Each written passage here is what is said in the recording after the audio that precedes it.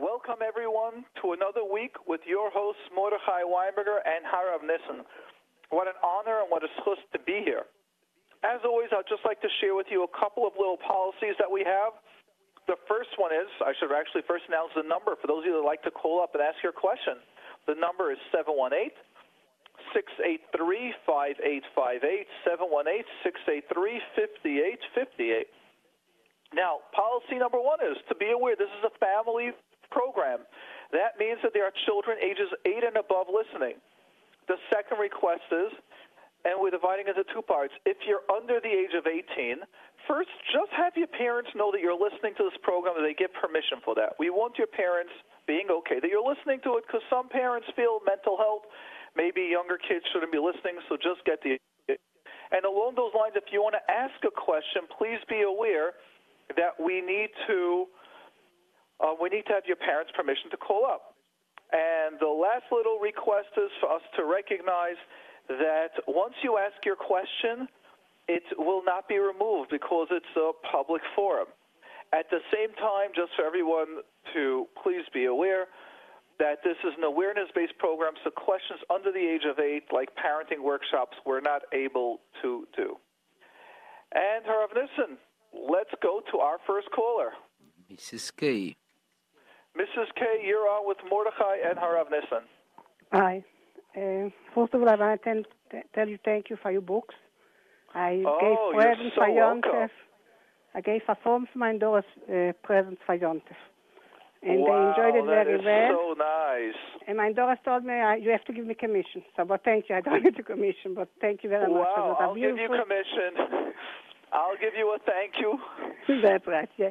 Thank you. Okay, now I have a question. What is the difference from what they're calling it emotional imbalance or a nervous breakdown?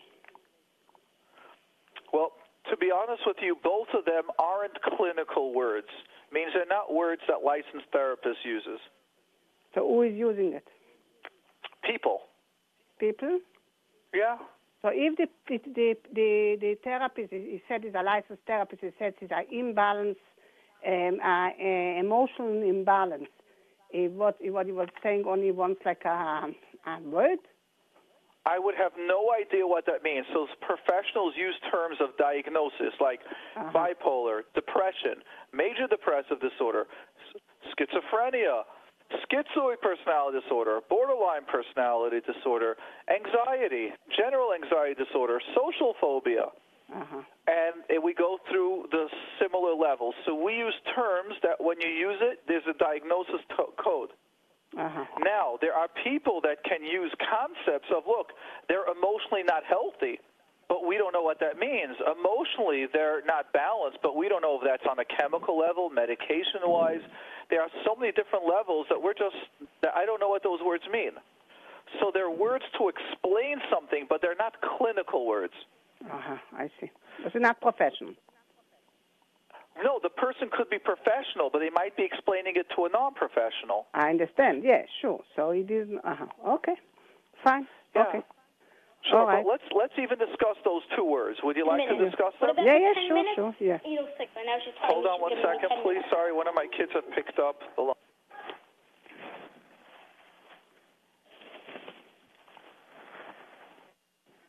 Hello? Yeah. Okay. Great. Sorry, sound like there was a phone that picked up in the background.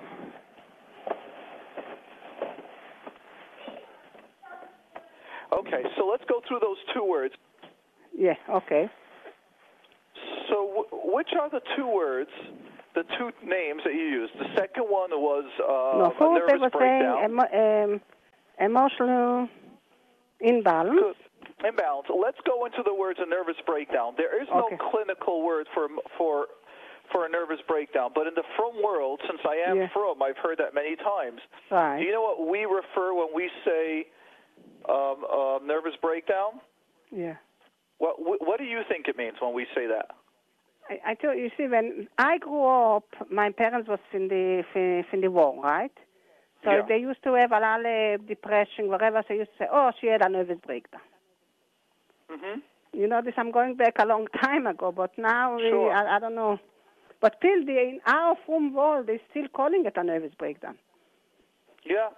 Yeah. So a nervous breakdown, generally what we mean is when there was so much pressure and the person didn't get help and they didn't get better and got so bad that they still push themselves to do that the mind says, like the car said, that's it, I can't drive anymore. The car shuts down.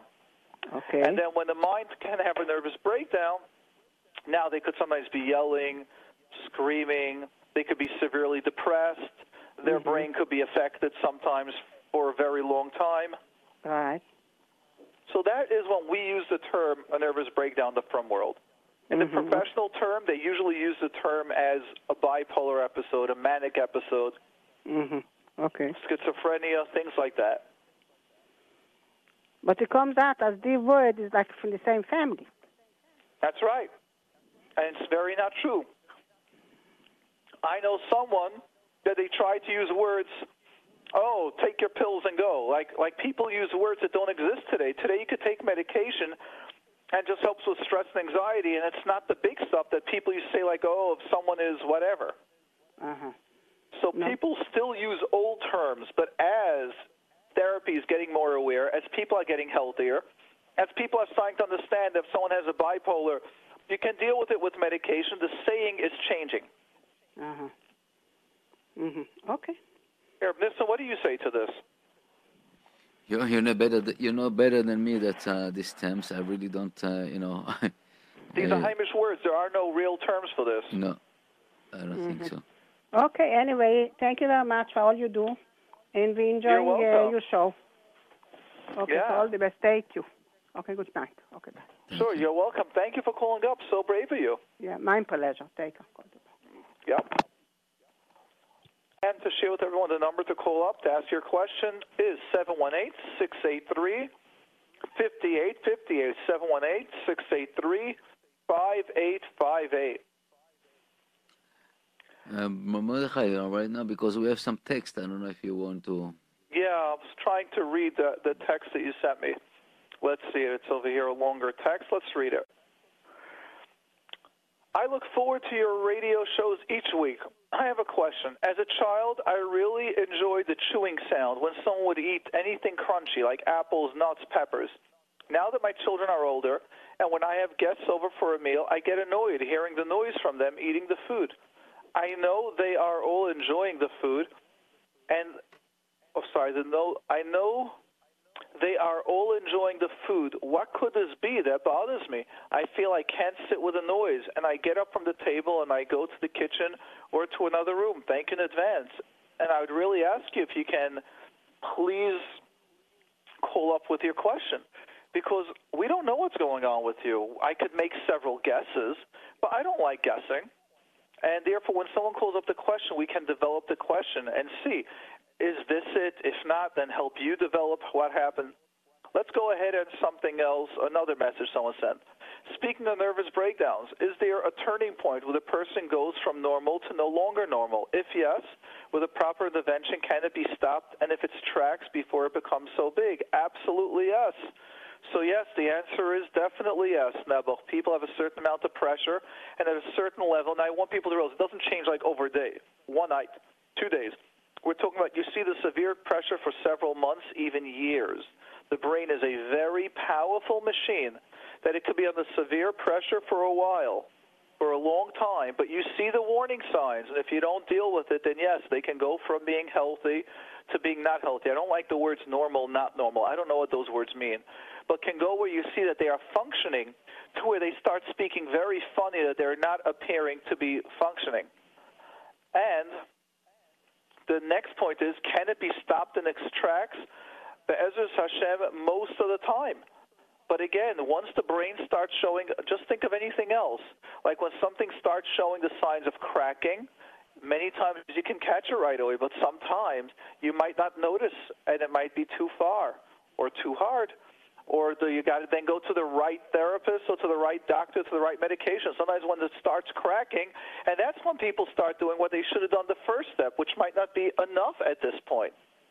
So therefore, the general answer is generally yes, things can be stopped in its track and it could be done much better, but sometimes, unfortunately, they're still not dealing with it correctly. And in those cases, It gets much worse before it gets better, unfortunately. And now we are going to Mrs. H. Mrs. H, you're on with Mordechai and Harav Nissen, and I'd like to remind everyone the number to call up, 718-683-5858, 718-683-5858. Miss H, you're on with Mordechai and Harav Nissen. Hello. How are you? Baruch Hashem, fantastic.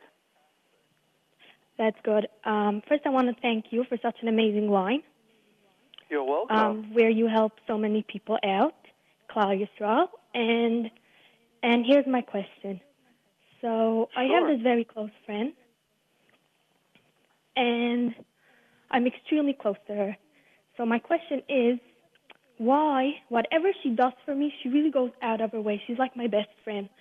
My question is, why do I still feel this tiny piece of hurt?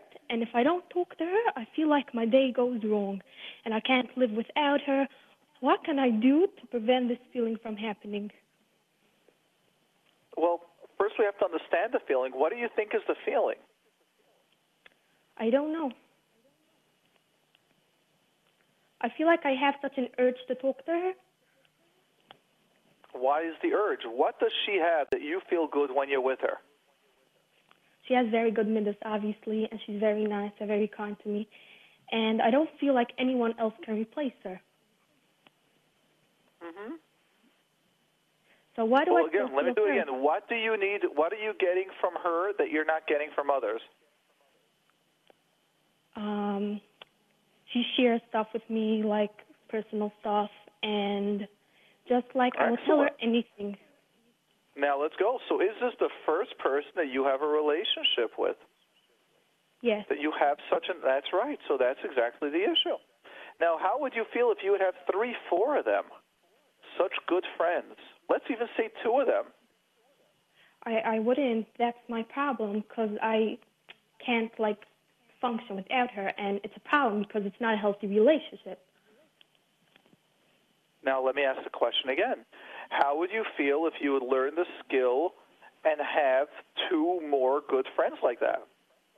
I would love to, but I don't. Now, that would be your exercise. How can you start learning to connect to others? So this is also my problem. My problem is that I feel like I can't connect really with others because no one is as good as her. I don't know why I constantly have this feeling. Okay. So let's create an awareness instead of telling you what to do, because we can't tell you what to do. Right. That's not this workshop. That's program. So what I would be recommending to you is to recognize that you're a very healthy adult, right, and you have one best friend that you're open to and you share. And therefore, if you only have one outlet, it makes sense to focus on that one place. And that's the positives of having that one place. And the negatives, the cons of having that is, you're going to be completely dependent on her. You're going to need to speak to her. You're going to be thinking about only her. You're not going to be able to connect to others because you can't develop a relationship till it's going to get to that close friendship because I have her already, so why should I go to anyone else? And then right, the next negative part is chas v'shalom. If the relationship on her part, she ever decides to start moving on to someone else, you chas v'shalom can be completely lost. Right. So I also now, feel like she's my life. How can I? That's right. So how can you? That's already needing to speak to someone one-on-one. Right. Okay. And but we've created the awareness why it's so important to have more than one best friend. And how can I know if she's like a true friend? She constantly tells me that she loves me. I also love her. Well, let's understand something. Why you're only doubting that because you have no one else. That's part I have other friends. It's not that. But no, you don't. Not like her. No, not like her. And that's why you doubt it.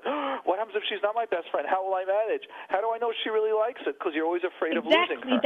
That's my question. So that's why my answer to you is I'm not answering your question what you want to hear. I'm answering what you need to hear.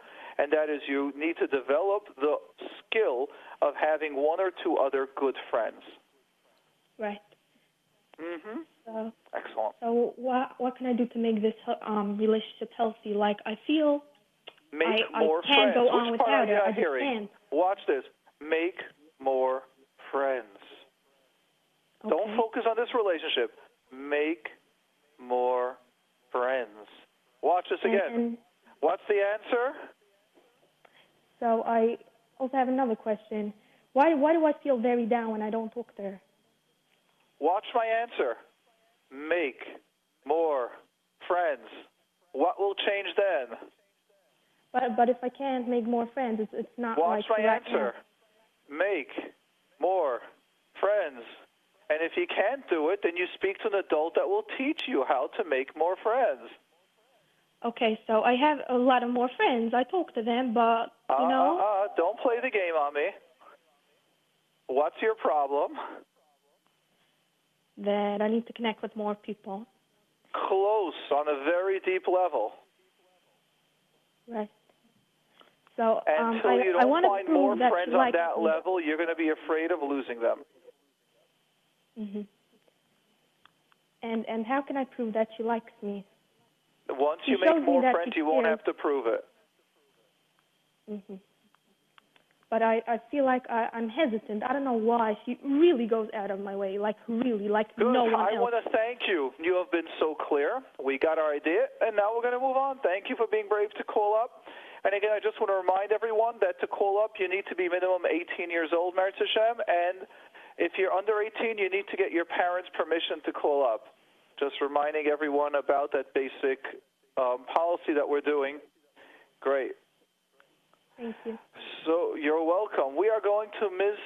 F. Hi, you're on with Mordechai and Harav Nissen. Okay, so first, thanks so much for your line. It's very much appreciated. You're so welcome. My question is, I've lost a very lot. I want to know what it comes from. Could you say that again? You lost?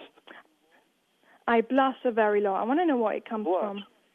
Well, we could understand the basic parts. Blushing means it's a body's natural response when we feel uncomfortable, when we're ashamed, when we've made a mistake. It's the body's level of responding, of telling us that we feel that. And the ways that we work on it in therapy when someone comes on about that is we try to do several methods. We try, number one, to do exposure. And exposure means for them to be comfortable to make more and more mistakes. So the more times you do something, and the less your body will react to that.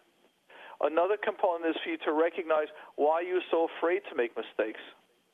And we start identifying either it's a family, either it's an environment, either it's a perfectionist component.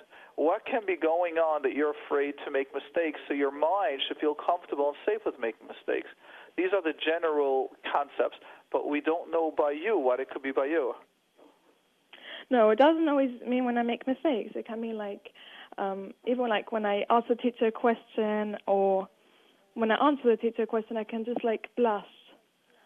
And it's like again, so in embarrassing. therapy, we would be focusing on that. What were you saying? What were you doing? And so understand that generally the body does not just blush unless there's a reason. We start the awareness. Why do you think you're having that? So it's an awareness. There, you see, I can't tell you why. We need to develop the awareness as to why. Mm-hmm. I'm not a Navi. Uh-huh. So So let me it comes ask you, like, why can do it be you when I'm think? What are embarrassed? the times that you blush? Let's start looking. If you're willing to share, tell me 3 times you find yourself blushing. Let's see if we can find the common denominator. When I talk about an embarrassing incident that happened to me, when I ask the teacher a question. Good. Notice this. So let's start with what you've just said. The 2 levels. Number 1, when you ask an embarrassing question. No, it doesn't have to be embarrassing. It can be any random question. Good. So when you ask a question, what do you think your body is feeling when you're asking a question? How's your body reacting? It's afraid. Why are you afraid when you ask a question? I'm not afraid when I ask Then why a teacher is your a question. body reacting that way?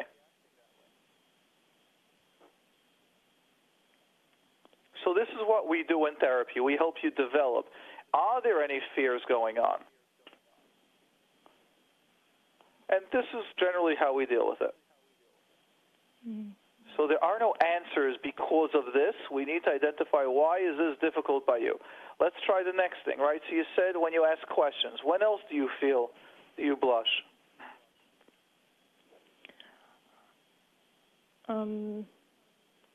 When I remember something that happened to me and I was embarrassed then. Okay, so let's go to the embarrassing feeling. So when you're embarrassed, you will blush. Right? Yeah. Okay. So that makes sense. When else do you find your body that you blush?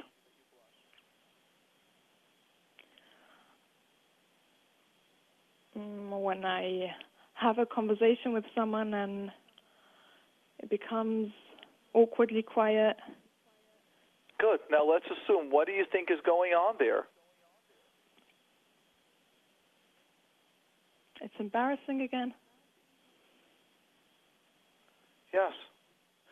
So now what we want to get your body comfortable with is to be able to have an embarrassment. We would do exposure in that, do it more times, start identifying what's your fear. So let's say you're embarrassed. What are you worried about if you get embarrassed? People won't like you. We pull you in deeper to understand what are the roots behind the matter. So would need one-to-one. I think just the teacher itself might be good enough.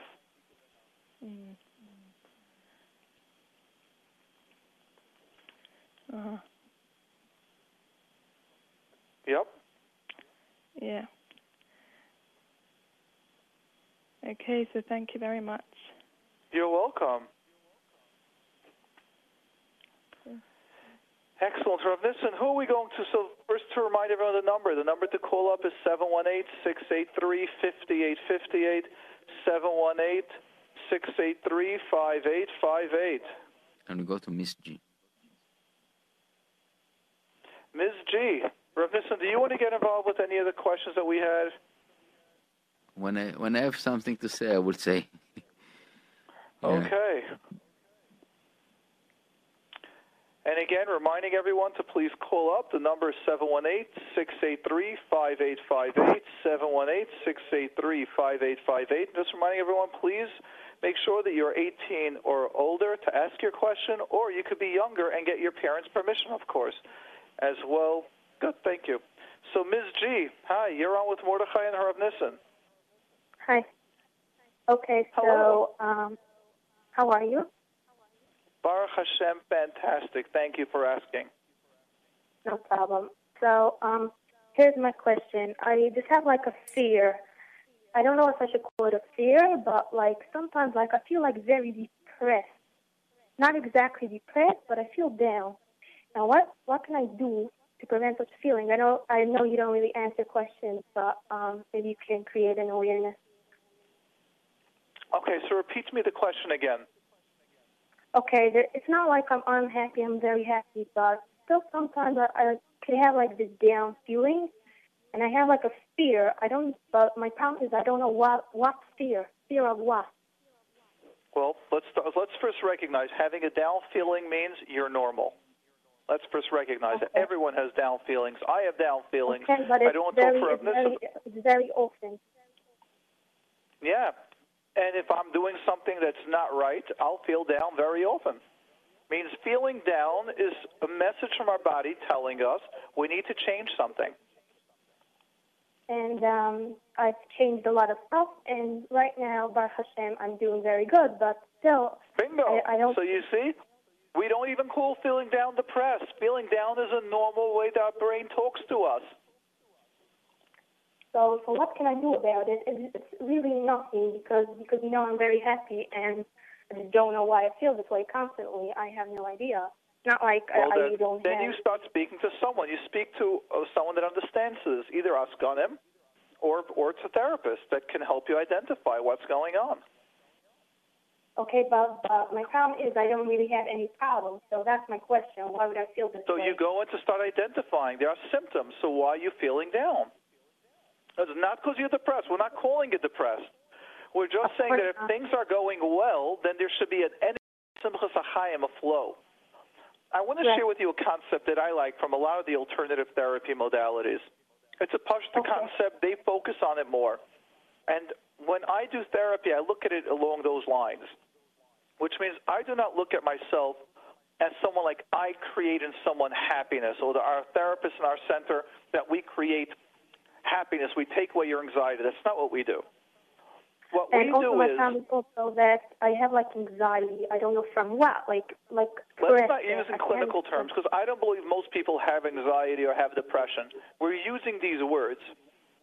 I would rather use the word stress, and like you use the word down. I appreciate them. I don't like when people go around, because we know now words, we use clinical words. Let's lower the intensity. Okay. So I feel very down. Uh-huh. And sometimes stress. And there's no reason behind it. I would disagree with you. If there's no reason behind it, your body would not be giving you those symptoms. Maybe you don't want to acknowledge what's behind it. Means there could be someone could be saying, I don't know why I'm nervous. Well, maybe if there are too high expectations for yourself. Maybe you're not sleeping enough. Maybe you've got to get certain good marks. Maybe you have to bring in a certain amount of money. Mm-hmm. Maybe you don't think those should be pressures, but that's reality. Last time you exercise. I could only think of one pressure I could have. My only pressure is that my best friend is going to leave me. Mordechai, yes, go ahead, Robin. Let me jump over there, because I think that we're talking about really teenagers. It's very so normal. Right now you're an age. I don't know if you graduate, no graduate. The thing that is behind the back and the subconscious, that basically shidduchim, seminary, everything, that it's a new opening, and I think it's a very, very normal to be so-called stressed or worried or facing the unknown. And even you just feel great, you're on the top level in the world, but still you have something in front of you that you don't know what it's going to be. And this is like it's very, very normal in this age, I would say.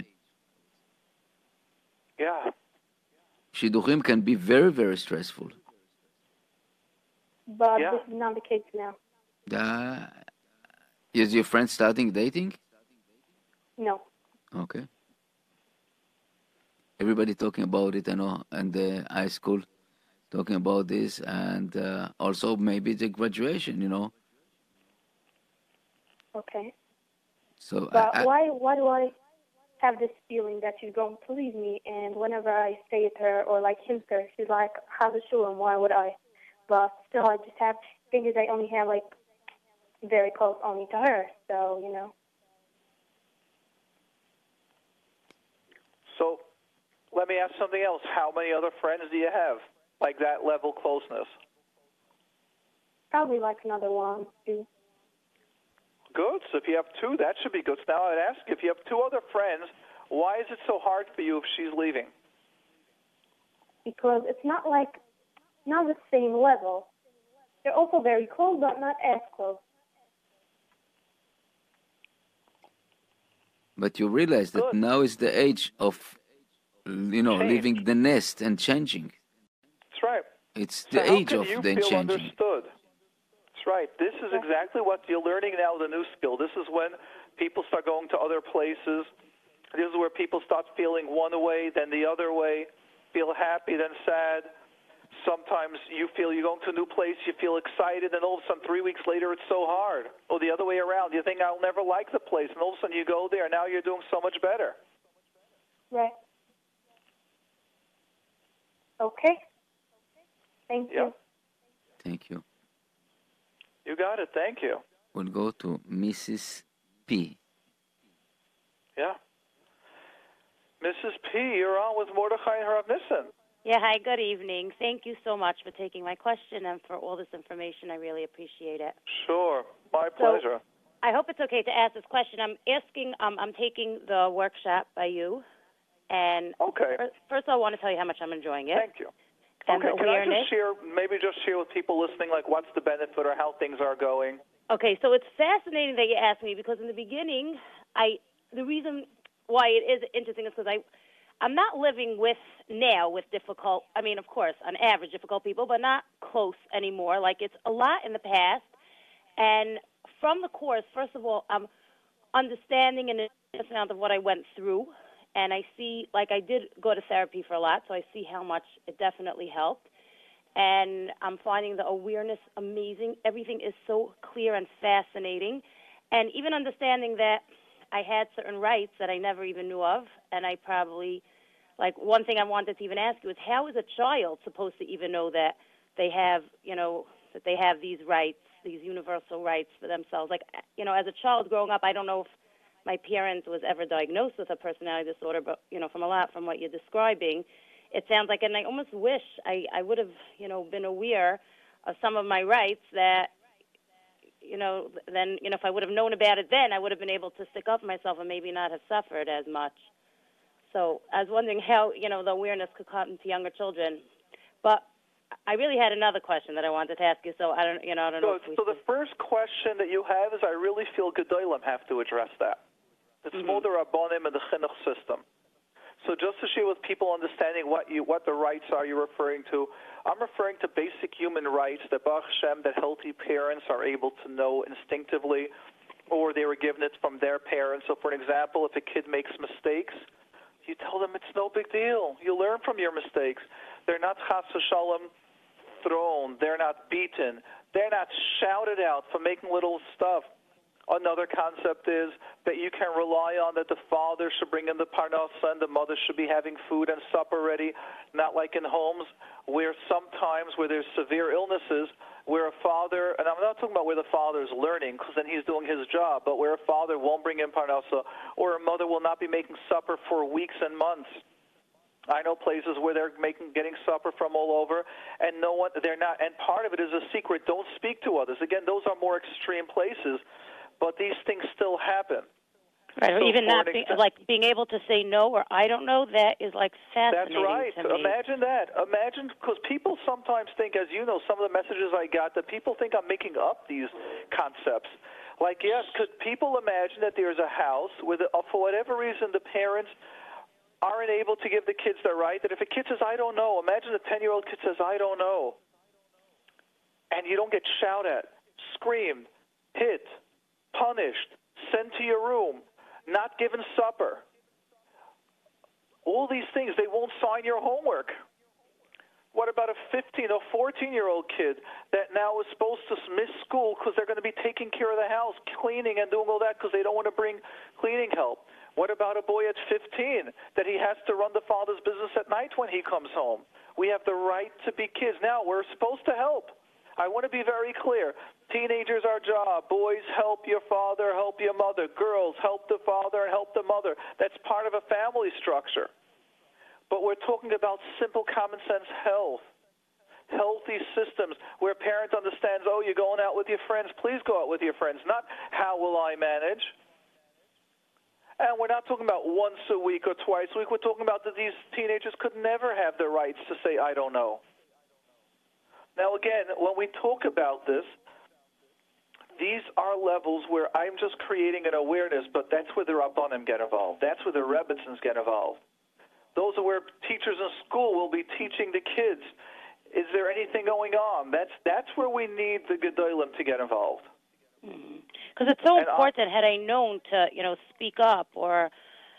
But you would have to know how. You would still need an adult helping you, that you shouldn't have to be over on kibbud of aim. Or sometimes speaking up, the situation could get much worse. You're only a kid, or you're only a teenager. This is adult issues, adult with experience issues. Right. These aren't little stuff. Like, that's exactly why my workshop teenagers are not allowed to listen to it. They're not. And if you're living in the home of the complicated person, you're not allowed to listen to it. Because you might not have the ability to deal with it, and it'll only make you even feel worse. Chas v'shalom, you might even look down at your parents when it might not be the exact situation. It's a very complicated. So you're asking, how do you deal with if someone's very ill? You as a kid, knowing this information will confuse you. You need an adult there guiding you.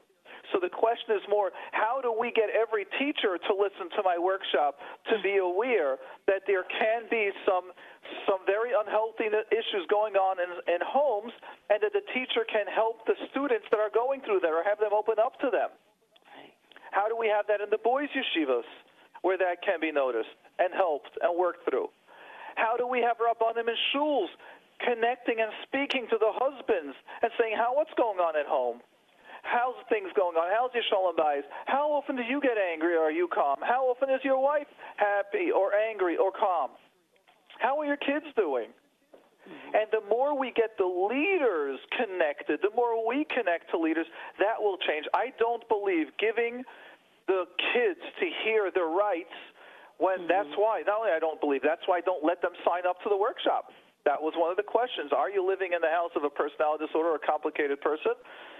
And at the same time, are you living in the house and are you under 18?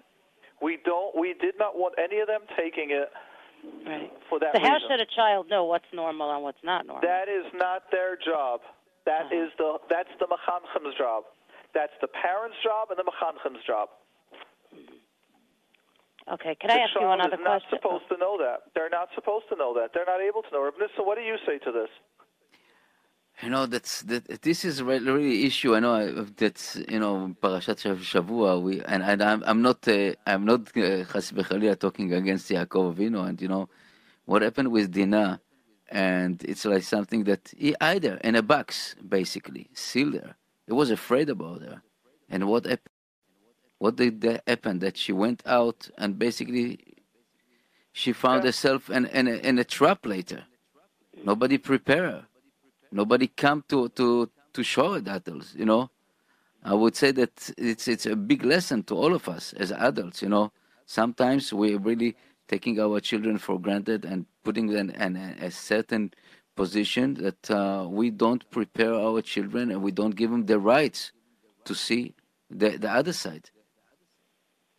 And this is something that we're speaking about it all the time, the awareness. And parents, teachers, mechanchim, community leaders have to put to look around. So many times you find yourself in the shul around you, or that some kids that really don't have the right adracha, the right. And you have to talk with the parents. You have to with the kids. Give some good word to the kids. The parents. Show them. Many times, many of us don't know the way. We grew up in a certain way. We are a certain time copy paste of our parents' behave, and that's what happened. And that's why we are here on this program, Reb Mordechai and JRoot, to give the awareness to the people, to the teachers. How many times we find teachers that are giving wrong mark, giving wrong words to the kids, and just they're taking out the frustration on the kids, and we're losing it. We're really losing it. I'm a little bit changed the subject, but Reb Mordechai, that's what I'm talking about. We're talking about all the time that the right of the kids to understand and to be loved and to be good. To be part of the family, not as I would say, black sheep, or somebody that the family using the kids. Yep, exactly. I agree with everything that you said. Great. What was the second question that you wanted to bring up? Okay, I just was wondering if, from what I understand, that if someone with a personality disorder is in a lot of pain, right, and that's why they're acting like they do, why can't, so is it, are they still in pain at the moment? Like, let's say this pain happened in their childhood years ago, and now this person is in 60 or 70. Is it something that, we could heal their pain and then they don't have a personality disorder anymore? Is it a learned behavior because they were in pain and now this is, now their new behavior? So in the first workshop, we discussed very much the Dr. Marsha Linehan's theory about the biosocial theory. And there are several levels to that, which means there's the biological part that states that at least she has like 4 components of it, but just the simple ones are that imagine when you get touched on a wound, on a broken arm, if someone's got a broken arm and someone touches it, you're in severe pain. A person that is diagnosed with a personality disorder, automatically the most smallest touch to them will feel as if someone feels when you're touching their bone on a broken bone. So one of her theories on the biological level is that A, the person is a lot more sensitive to pain. B, their baseline means when we're calm, let's say we're from a 1 to a 10. Right, I remember that. You said they're like on a 4 or 5 just to start with. That's right. They're on a 4 or 5 just starting. So there are biological levels as well as environmental, where they weren't taught the skills how to survive or how to manage under huge stress or under responsibility, or when friends are going to be leaving them, or if someone's upset at them. So when you're saying, like, is it just in their childhood or their past? It's not just in their childhood or their past. They are more stressed. They take things so much more personal. Till they calm down takes longer than others, as well as they are missing the skills. And that's what they're going to be learning that's what they learn in the DBT training. So when I say they're in pain, it's not just they had a pain. They're in constant pain. They're not able to do the responsibility that we're asking of them. But why? Like, why is that pain still there? Like, let's say, meaning something's still happening now to cause... Someone has never taught you how to make breakfast. Just imagine that simple skill. Now, your kids wake up every single day, and they want breakfast, and you don't know how to do it. Right, and what happens now if your kids are getting older? Now you've got 5 or 6 kids, Kanai Nahara, and everyone's crying for breakfast, and you're not giving it to them. What happens when kids don't eat breakfast? Then they're kvetchy, and then I don't find this, and I don't find that. So do you see how much more stressful the environment and the situation starts growing when they're missing that skill? So I'm still not understanding that. Where does the pain come from? So where's that from? Why are you focusing on the word pain? Because I feel like let them get rid of the pain, and then they'll get rid of their... Why are you understanding it as a word pain? Look at it different. Let's try the word skills. If someone is missing the skills how to make breakfast, do you see how every single day what will happen in that house? If the kids are not eating and the mother doesn't send them out with breakfast, and every single day what happens in that house? Right, there's chaos and, Chaos. Now, how would they feel when there's chaos every single morning, and supposedly they're supposed to know how to prevent the chaos, and they can't do it? What will happen? They'll get frustrated. That frustration is what I'm calling severe pain. I hear you. And what they need to learn is learn the skills, how to do breakfast, how to deal with frustration, how to deal with anger, how to deal when you think people are upset at you and normally you shut down, how to deal when things are overwhelmed, how to deal with this inner pain that they feel so much more than others, how to deal with that severe emptiness so when they feel that they're the worst person in the world and they're not. The problem is that, let's say you're stuck with dealing with someone who doesn't want to get help. So, I don't know. Like, why wouldn't someone want to get out of their frustration? They need to learn the skills. But imagine someone was never told you actually could learn the skills. All their life, they're never able to learn the skills. So now you're having a 100-year-old person start teaching them olive-based skills. And remember, logically, they're very smart. It's behaviorally, when they got to do it over and over, that's so hard. Okay, I really appreciate it. Wait, what are you getting? Can you just repeat it? What are you getting? I'm getting that it's not a matter of, like, they're in pain right now. It's a matter of that they were raised, let's say, in an environment that was very frustrating, and then now they don't know they can learn the skill, or they didn't learn it now, so they're still stuck in that. So they have now years and years of pain, and years of neglect, and years of trying to get better that has never worked, that they are so confident nothing will pull them out. And not only that, they need to learn the skills. When every skill that they learn, they go, this is so babyish. And you need someone to almost, like the DBT is a very direct and in-your-face type method. You're going to practice this skill. And they go, but I'm brilliant all over. That's right, but at home you're not. And it takes a strength to be able to learn those skills. Right. Yeah, I think also, is it part of their diagnosis a little that they don't go for help, that they don't even realize that they need the help? Well, I would like to phrase it differently. Imagine they go to the therapist, and the therapist tells them now, okay, we know what's wrong, we got to help you. Remember, when they're so sensitive, how do they hear those words? That there's something very wrong with them, and they're crazy. That's right. And when they say, okay, it could take several months to help, they heard it'll take many years. And now they even hear the words, you're blaming me for everything going wrong. How do you even know that's my fault and not my husband's fault? They will hear things that the therapist didn't even say because that's part of the pain, the severe pain, or the way they're hearing things. Mm-hmm. That's what makes the diagnosis so complicated. Right. So then it's up to the healthy people around to learn how to deal with those. That's right, to learn how to set boundaries. Will that be part of their healing also? Yes, very, very much so. In fact, I would say the other way around. From the times that I've seen borderlines or even narcissists get better, from my experience, it's usually when the healthier members went for therapy first. They learned how to set boundaries and learned how not to get caught up in the other person's blockages. Mm-hmm. Oh, yeah.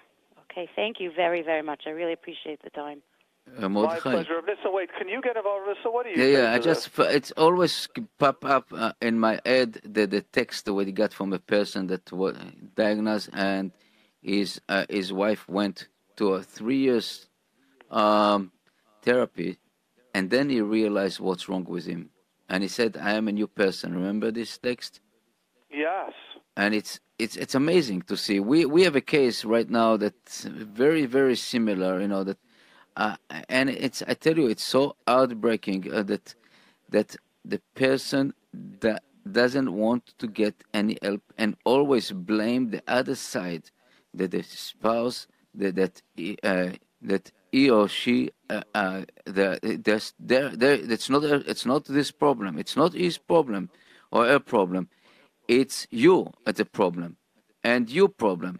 And I'm not going to do any therapist. I'm not going to do to no place. And what happened in the meantime? The kids are really suffering, amazingly suffering. You know, and it's out. The house is chaos. The house is cannot hold. You know, and I'm trying.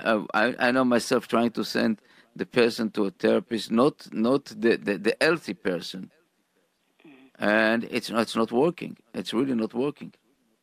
It's something that everybody, all the world is to blame, except the person that really suffer from this issue.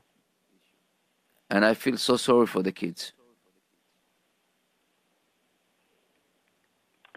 Yes. Thank you for that, Rav Nissen.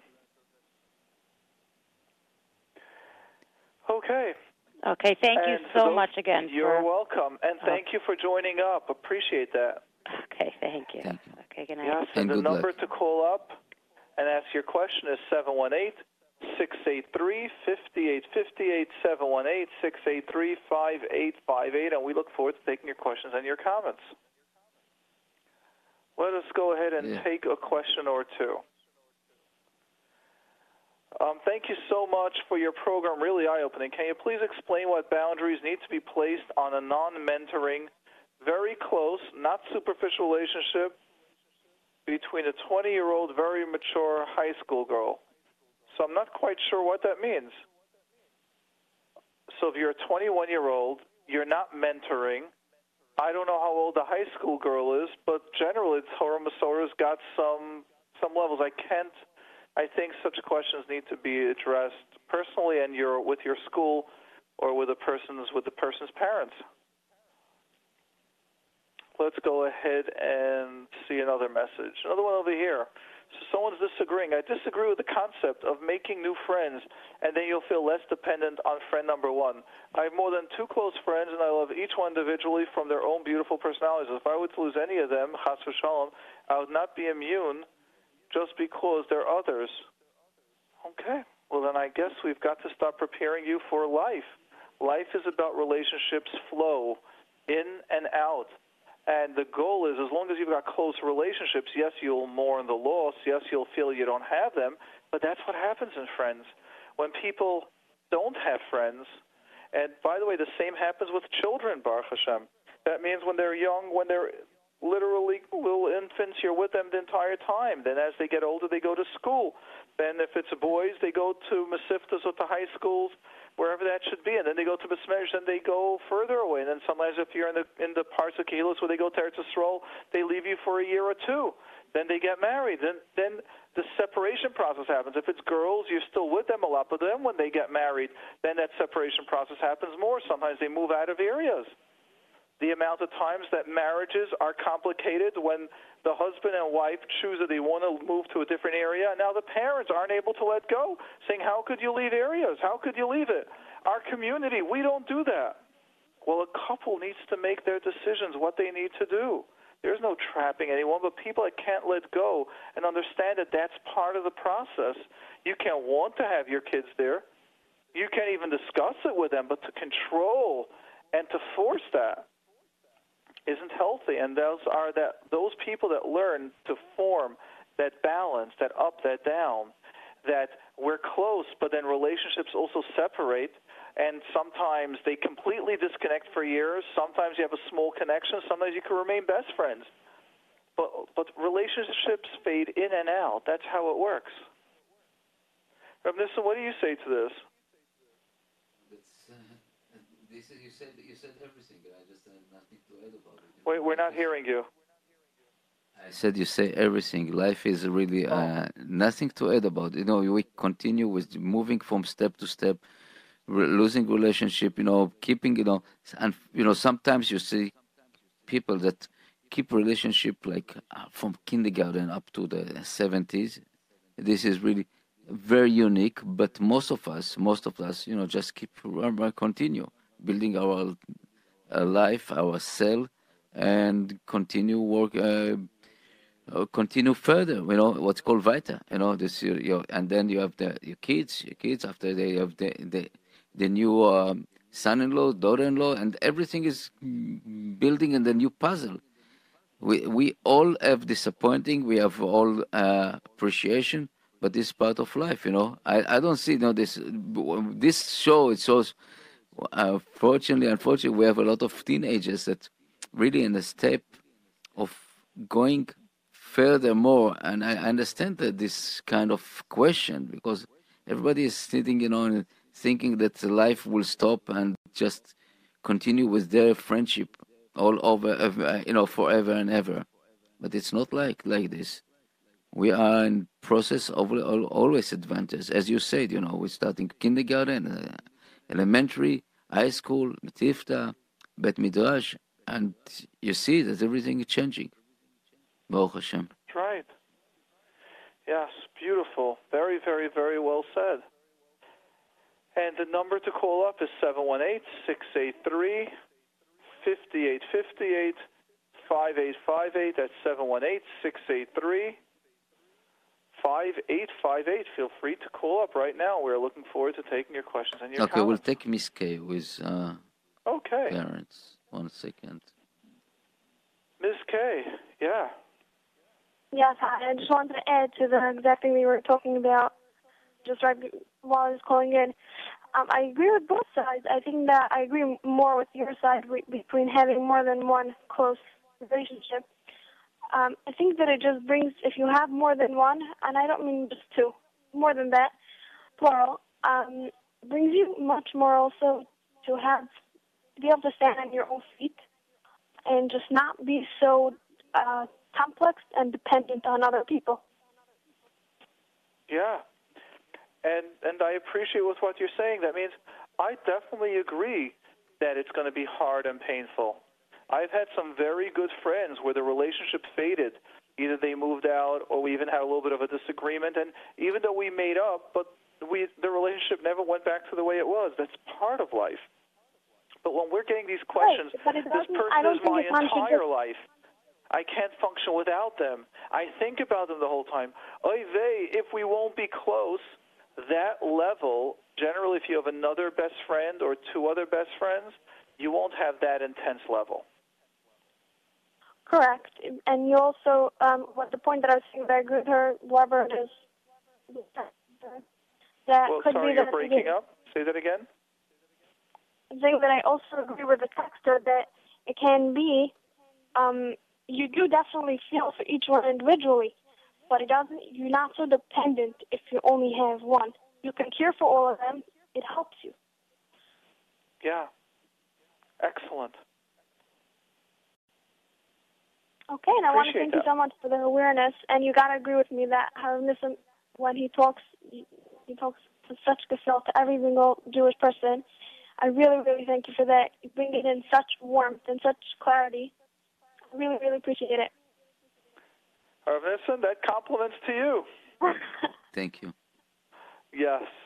And thank It's you a so much for your pleasure. awareness program. It really, really does its You're job. welcome. I am so appreciative to your compliments and to the way you're able to see both sides, and it takes confidence to call up and to agree with me a little and to also disagree a little. And I thought that was so balanced and so healthy, so thank you for that.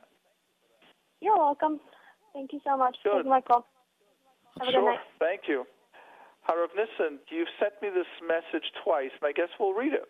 Yeah. Thank you for your awareness that parents should go for therapy if a child refuses to go. I was in this situation, and if my parents would have gone for therapy, then they would not have been so scared of my sister, and she would not have been such a monster to all of us. Now, the word monster is a strong word, but yes, I'd like parents to know that many times they can be fantastic, wonderful parents. They really are. And I mean this directly because you see how their kids are wonderful. And if one child can have a disorder or severe pain or gone through a certain trauma, and they just don't have the knowledge or the skills how to deal with it, that takes special knowledge, special skills. And that child that is in such pain can many times traumatize so many of the other siblings, or ruin the family, that Shabbos Sudas now become fears. Every Simcha now becomes tragedies. All these subjects go on. And if we can recognize that by us getting that information can make big changes. Okay, Rav Nissen, who do we go to? We'll go to Mrs. G. Mrs. G, hi, you're on with Mordechai and Rav Nissen. Yes, hi. Thank you for your line and everything. I would like to ask you, I wonder if you can help me. I have a student that, as I heard in your phone line, you would probably call it, she will always, put herself into victim status, or she is a lot in that status. Yeah. As in, she would, let's say if I would hand out a sheet and I would skip her desk by mistake, she would become hysterical, she would really take it personal. And the other student would just raise her hand and ask for a sheet, whereas she would really take it personal. Or any other small thing that any other student would do, she would always take it personal and have tears in her eyes right away. I was wondering if you could... Let's develop this. What type of a kid do you think would feel sensitive? Could be several types. But let's start listening. Let's start going deeper. What do you think she's really asking for? So she really is a perfectionist, that's for sure. Yes. And as I observed her, that's what it sounded like. It sounded like perfectionism, which developed in such a way because she didn't get her sheet. So a second later, the girls were doing it already, and she felt like she wouldn't be able to be this perfect student that she would want to be. So she would feel victimized right away. Excellent. Now, as a teacher, what can you do to help her and to teach her? That's what I was wondering, if you would have any ideas. Sure, okay. Because You're shifting it back to me. Good. So let's then create the awareness this way first. Rav Nissen, what would you say if you realize that you're training someone to, let's say, be in construction, because Rav Nissen is in construction, does great work in Brooklyn and other places. He never asked me to plug his business, but those of you that are doing construction, the way he puts his heart into this program and helping Klal Yisrael, that's the same way he does it for for the work that he does. So, Rav Nissen, if you have someone that you're training and all of a sudden you see that they're being perfectionists in everything that they're doing, that they're not able to be at ease, and they would cry right away if you make a mistake or if they made a mistake, what would you recommend? This you throw the ball to me right now. It's tough in construction because I really demand the perfectionism in the construction. You cannot, but the things that I would say first of all, I would take out the competition, element on this, especially in the classroom, the competition stuff, and I know that. And try to get into this person what really going in his head. If something maybe is afraid of someone that in the house that you want to achieve perfectionism, or is she or afraid to come home without the right results. It's also possible that the parents are pushing so much and create fear in the kids. That the kids must have this result. It's good for the shidduchim, it's good for everything. That could be the kids. Exactly. So let's start exactly. So what Rav Nissen is saying is it could be a house, could be an environment that is expecting perfectionism, and that you got to do well. What about schools? I would tell you, I had the honor. I spoke in a school. I don't want to go which school I was speaking at. But those that know, several teachers or principals came over to me ahead of time before I was speaking. And, of course, before anyone speaks in general, you always know that they give you heads up, like what to talk about. And I was so impressed with this school where one of the principals came over to me, and you can see she's an older principal with many, many years of experience. And what she told me was, can you please speak to the teachers not to focus so much about the grades and focus on the people, focus on the kids. They should be happy. See if anyone's struggling and put them at ease. I was so impressed with that because so many times we feel like, wow, if the kids get good marks, now we know we're teaching well. Is that true? Maybe it's the other way around. Right. So what I would tell you now as a teacher is, can you look that you're teaching now this girl for life? Teaching her for life means that you want her to succeed. And do you know how complicated the anxiety, and I'm not talking about the clinical anxiety, but the perfectionists and the pressures that people have if they're raised in such an environment that they got to do well. What happens, Mitzvah Hashem? You get married, Baruch Hashem, kids, all that comes at the right time. But what happens if it doesn't come at the right time? What happens if the husband's job isn't the best out there? What happens if all of a sudden your kids aren't that well? Right. What happens if there's a physical or an emotional illness going on? I would say if I would have to give an underlying cause, not for clinical diagnosis, but for many issues out there in Klal Yisrael, I would say this perfectionist is a big issue. Right. So how does a teacher stop perfectionism in their class? So first of all, by discussing about perfectionism. Right. First of all, discussing that no one's perfect and everyone I want everyone to get a 98. There is no hundreds in my class. Starting off like that. Okay. Another level is I want everyone to. Right. I did mention to them once that I like mistake. I didn't know if it was really that's right. The right way to say it, but I said it's something like that. Let's clarify, because I really don't mind if people get hundreds. I really don't. I'm very comfortable if someone gets 100. I think it's beautiful. But the issue that I've got is how do we start creating that? I want to hear how many times you tried and how many times you didn't succeed. Start focusing on sharing different stories so you could actually start speaking to other teachers and find out which Rabbanim, which Rebbitzins were not successful at first.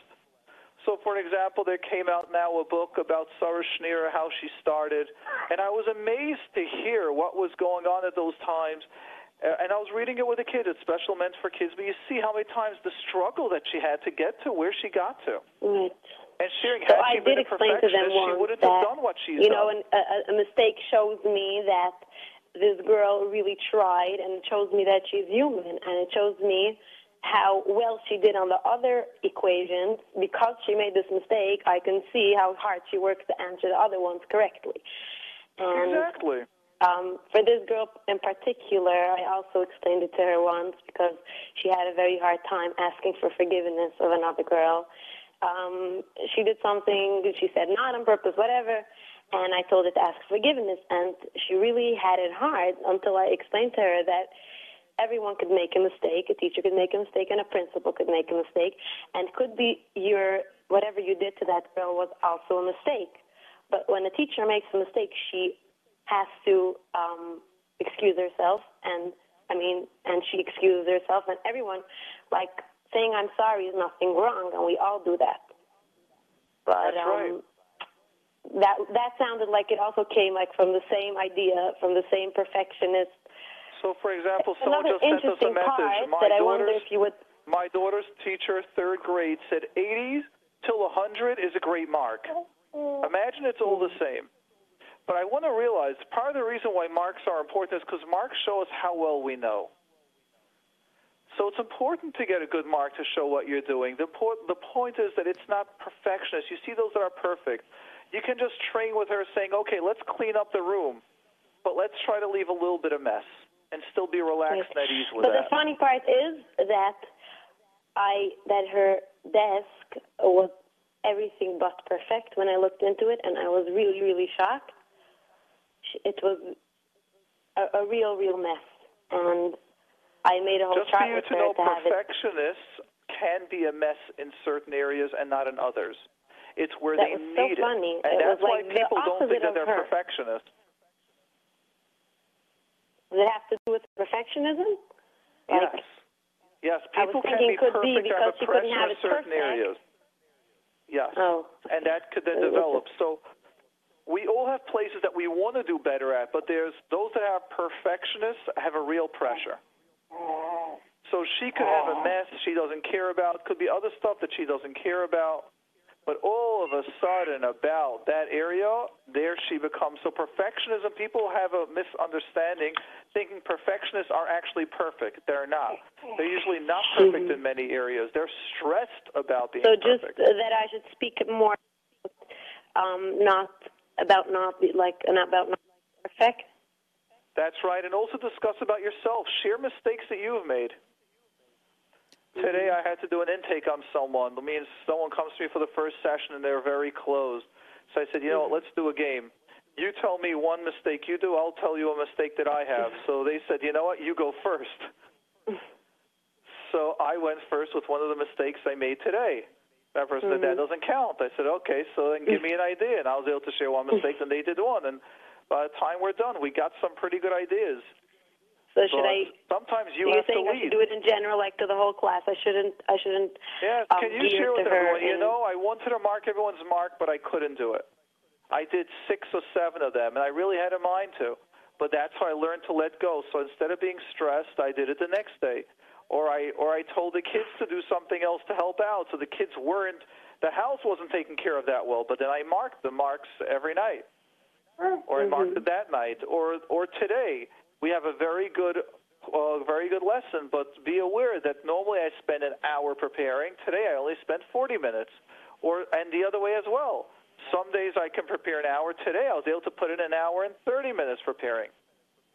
And then I was thinking if it would be right, like to catch her on like the second before she starts, let's say, crying about a mistake that she did. Let's say she didn't find the page, and she's before she even gets frustrated, for me to point it out that like, wow, Ruchi, like something like in the opposite direction, like to give her the positive feedback that she didn't find the right page, but she still.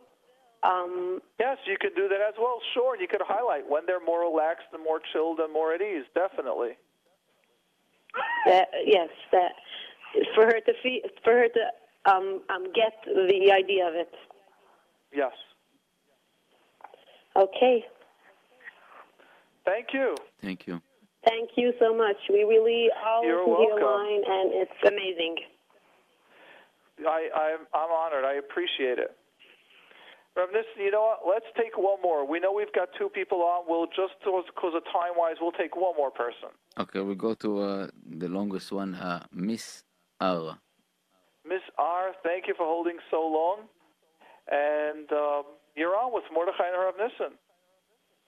Hi, thank you so much for your program. I really appreciate it. I was just wondering, I came in the middle when you were talking about DBT and Marshall Lenheim. Now, is it the way you made it, like the way I understood from the presentation, it sounded more like it's just used for people with borderline personality disorder. But I was just wondering, could it be used for anyone? Absolutely. So let's first understand, I just like people to get an idea what happens. You know, let's say I wrote a book. So it took me time. I wrote a book. It was published. To get a method in therapy proven that it works for a certain area or certain clientele isn't simple. It means you need to have randomized testing. That means you need to train someone in the system. You need to have, let's say you need to have 10 people that have all the symptoms of borderline or diagnosed with borderline, and then you've got to treat it with DBT, with CBT, with 3 or 4 other methods of modalities, and then seeing the results on short term, let's say after a month, after 6 months, after a year, after 2 years, and you want to see what results help. Then you still got to put into that criteria, are they on medication or are they not on medication? That it then can change everything. Right. Now, what happens is, and hold on, then you go into different ages into these populations. So in order to get a real study as to what is happening by someone, that if a system or a method works, can take sometimes years to get it proven. And even if a method does work in one area, you want to know if it works in other areas. You can't just say, oh, it works here, it works there. I just want you to realize, for those listening, the difference of when something is a hamish and matziv, where we're just getting together, yeah, it works for this, it works for that. In the professional studies, in order to say something works for an area, so let's say, does it work for borderline personality disorder? And does it work with a narcissist personality disorder? Very different, still called personality disorders, but a different diagnosis. You will not say that it works in the professional world. Now, DBT has been proven, and they are using that for people that suffer from anorexia. Now, anorexia does not necessarily mean bulimia, does not necessarily mean binge eating.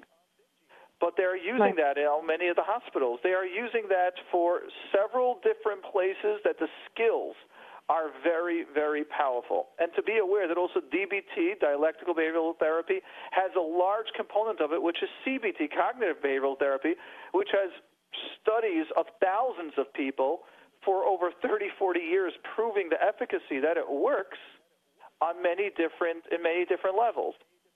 So what I'd like you to realize is that DBT is great, and I use some of those skills with clients that don't even need DBT. No, I know. It's changed my life. I've taken DBT. I'm currently still studying it, and I have a long way to go to actually really completely internalize it.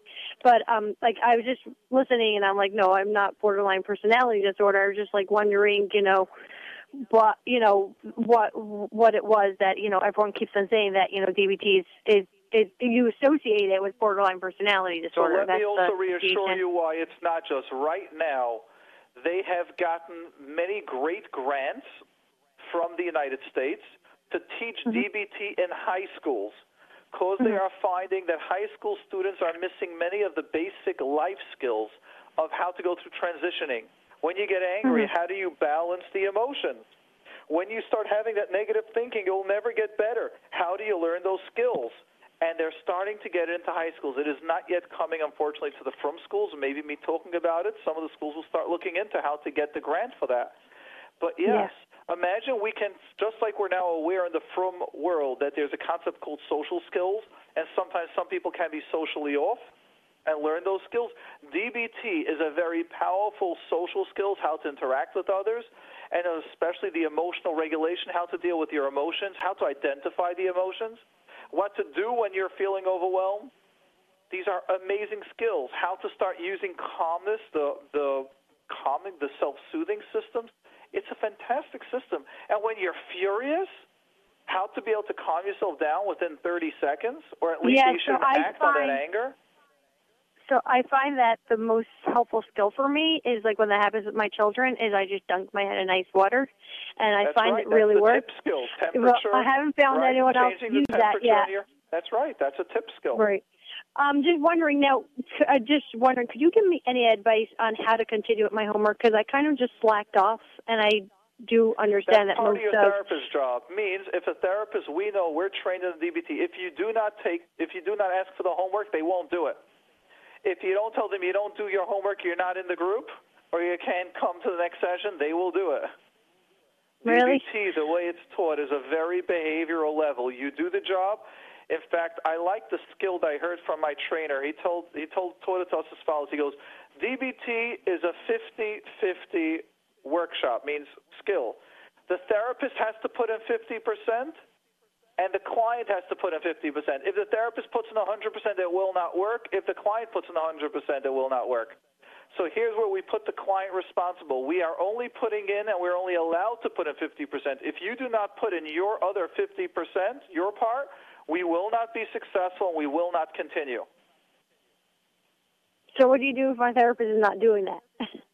Then tell the therapist, I need you to be a bit more assertive on me. The minute you don't push me or hold me to it, I'm not doing it, and I really know it'll benefit if I do it. Well, before, what happened was they kept on saying that I'm doing too much homework. So they wanted me to cut back. And now you're going to learn. So they have another skill called walking the middle path. Right. Learning the balance. Okay. I appreciate it. I will bring that up next class. Thank you so much. And I appreciate you from last time you had answered a question about mine about support groups being led with a therapist or not. And I actually working now on creating a support group for mothers that had grown up in a, child emotional neglectful environment and I actually found the therapist to run it. So that will be very helpful. Fantastic. Great. And you definitely want a licensed therapist. When you're dealing with such an issue. There's a lot of emotions that are going to be brought up. No, it's really just so we could just make sure we're doing the best we could for our children. So this way to ensure That's that, right. But what I want to identify is that when you have people that come from an emotionally neglectful home, emotions can be triggered, and you want a licensed therapist that has knowledge and skill in how to run such a group. So what type of therapist am I looking for? I'm just curious, because the one I found that has some experience in group work. Oh, in group work. They ran groups, they do groups, anything along those lines, but they need some knowledge and experience in groups. Okay, yes, she does. Okay, thank you so much for your program. I really enjoy listening. Thank you for that. Okay, Arvnissa. Well, we are over time, big time, and we still have some phone calls, but I told the people to next week. Meretz Hashem. Excellent. Thank you. Thank you, Mordechai, and all the best. Excellent. And let's. Yes, Hatzlacha. Have a wonderful evening. Amen. Thank you. Okay. Be well. Kol tov.